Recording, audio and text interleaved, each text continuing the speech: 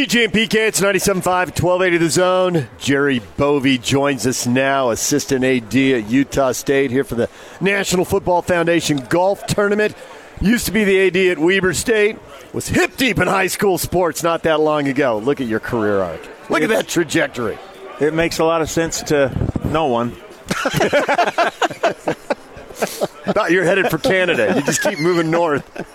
Yeah, it's going to feel like that in about a month. Yeah, you're going to be a big deal in Calgary. I'm looking forward to it. Yeah, because I know hockey so well.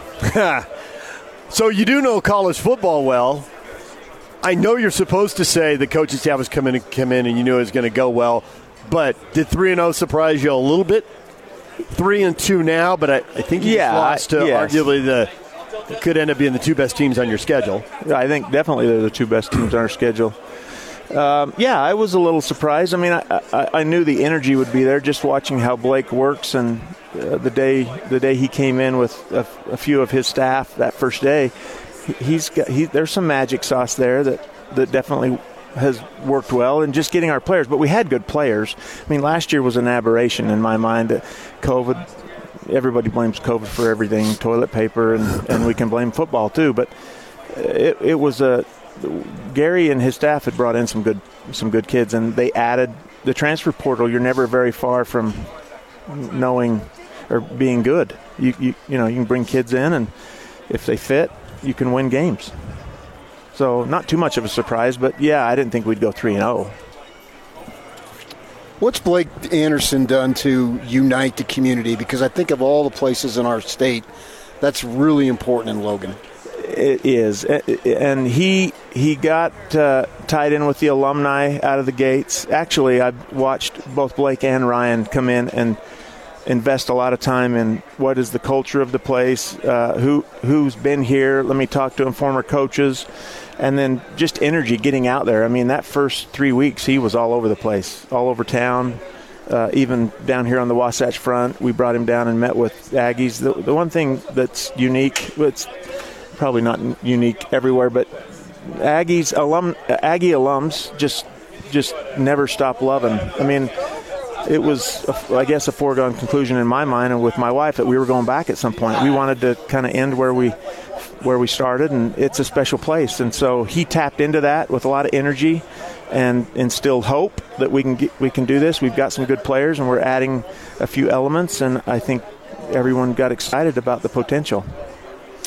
So while all of this was going on, the business of college football goes on. And I got to say, growing up rooting for San Diego State, I'm always going to follow the Mountain West as long as they're in it. And now for work, I got to follow it because Utah State is in it. And I could not figure out some of the rumors and reporting we were hearing. Was it on target with what you were hearing behind closed doors as far as teams having a little interest? I get, because you always listen because college football is crazy. Don't be rude. Don't slam doors on people. But when you start hearing teams having a lot of interest.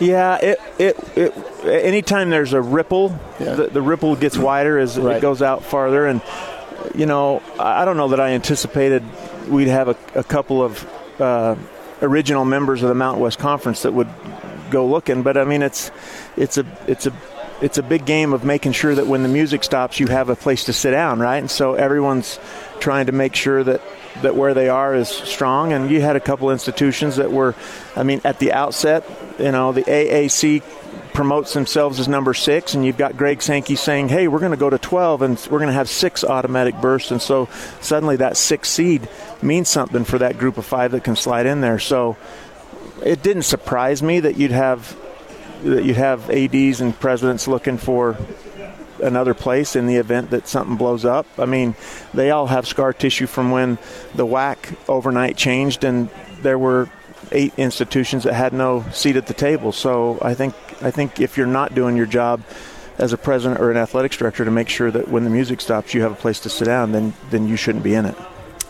With BYU going to the Big 12, what is the future of the BYU-Utah football series? That's a good question. We hope that we're in that, but if the Big 12 plays 9 conference games, which we're hearing they will, then they've got to drop one of those games. And so we hope our relationship's strong enough. But down the road, will they play Utah State and BYU as 2 of their 3? I don't see that happening consistently. So, yeah. You mean Utah? Utah, sorry. Yeah, will BYU play Utah and Utah State as 2 of their 3 opportunities. Gotcha. If they're going to do an FCS game, which it looks like they will, or most of the P5 schools will still do one, that puts that in jeopardy, because the easiest job would be Tom Homo not having to schedule games forever, right? It's covered. His golf game ought to improve now. Yeah, well, yeah. Either that or his Halloween costume, right? Yeah, he's legendary for that, yeah. I think he would tell you after doing 120 games in a decade, he's due a break. Yeah. So, I mean, we're preparing for that. The only thing constant is change. So we hope we're in the mixer. That's been a great game for both fan bases, and maybe not every year down the road. We'll see. I mean, we're being told right now we're going to honor where we're at, and we've got a few more years on that. So we hope we're in the mix. That's a good game for us, and I think it's a good game for them. So is the Mountain West looking at going from 8 to 9 conference games? Because non-conference games with the Alliance, it goes back to musical chairs and dance partners. Not the same as a conference, but for non-conference games, there just could be fewer out there. Yeah, it's one of those things that even the Big Sky, when I was in that, had talked about, do we do 9 and what's the magic number, and it flips back and forth. So I would guess that that'll go back and forth even for the P5s over time.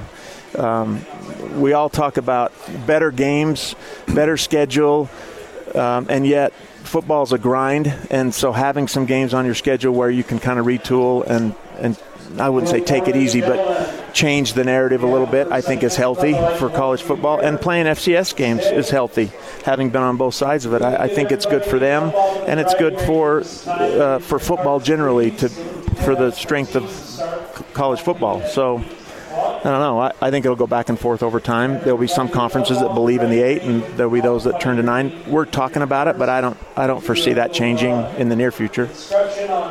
We already talked about how, you didn't mention by name, but CSU and Air Force leaving, go to the AAC. I'm an old Mountain West guy myself, covered them for many years, been to all those places a million times. It didn't make any sense to me, and now it seems like it doesn't make any sense to them. But we also hear that Boise, maybe San Diego State, is sitting there waiting for a potential Big 12 invite, which means you could potentially lose schools on the other end. How proactive is the Mountain West in searching out schools now, programs that you may not need today, but at some point down the line, whether whoever might leave and maybe venture into Texas or wherever? What's going on there? Yeah, those relationships and discussions are happening, PK. I think, and it's changing so drastically all the time that you always have to be looking at where do we draw from, and buyouts keep going up. I mean, it's interesting. If you want to know if someone's really with you, get a bunch of ADs and presidents together and talk about raising your buyout number, which happened a couple of weeks ago.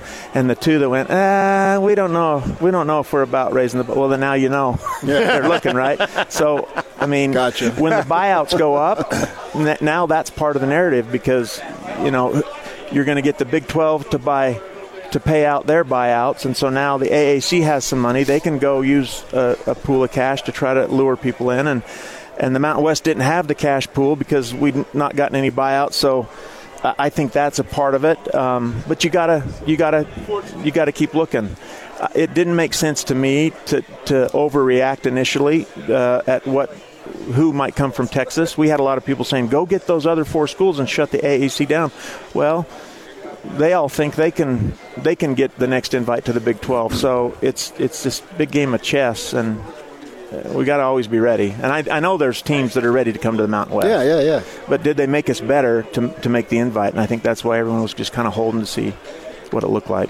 Did you know that trying to get a prom date was going to prepare you so much for your business career? I didn't at the time, but my experience in high school was that nobody would date me in my school, so I was always looking at the nearby school. So actually, I really prepared myself by taking girls from other schools to prom. It helped me to prepare. Try living in today's world if you got a teenager like I do. My gosh, you got 17 high schools of available candidates because everybody's available through your phone and social media, and you try to ferret through it. Now, that's just an inside look into my life. Right, and what that means is you should be talking to Florida Atlantic and Florida International. No, I think Texas. I think SMU, and I think get into Texas, man. Yep. There's already a history there. North Texas. There's a few kids that play football in Texas, too. Yeah. And the Mountain West has a history in Texas. Mm-hmm.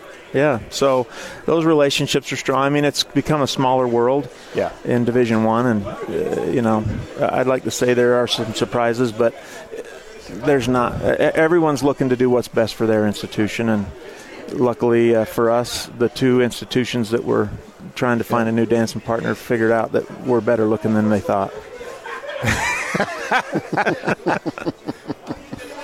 And that matters in the end. That does. So you do have a new basketball coach in addition to a new football coach. Is the spectrum going to be rocking? Because we've seen it both ways, and quite frankly, it looks weird with 4,500 people in it. Yeah, the spectrum will be rocking. So we're excited. The stadium, Maverick Stadium, was rocking the other night with 6,000 students, making it crazy. And now that the teams have changed, I'm sure that some students got to know BYU a little better than they knew them coming in, and I think they had a lot of fun. But the spectrum will be rocking. Ryan Odom is a great coach. We're excited to have him, and I've been to practice a few times, and these guys are ready to go. So I'm looking forward to getting indoors in another month and watching how it all comes together. We're excited that we got the schedule finally done last week. St. Mary's will be coming to town, and that should be a fun night for our fans to get excited about. Jerry, we appreciate the time as always. I hear them on the microphone. I think you're being called. Yeah, I'd rather stay here and talk to you than have to endure the next 5 hours of a bad golf game. It's good to see you both. Good to see you, Jerry. Stay in touch. You're the man. Thanks. Jerry Bovee, Assistant Athletic Director at Utah State. Join us right here on 97.5 and 1280 The Zone.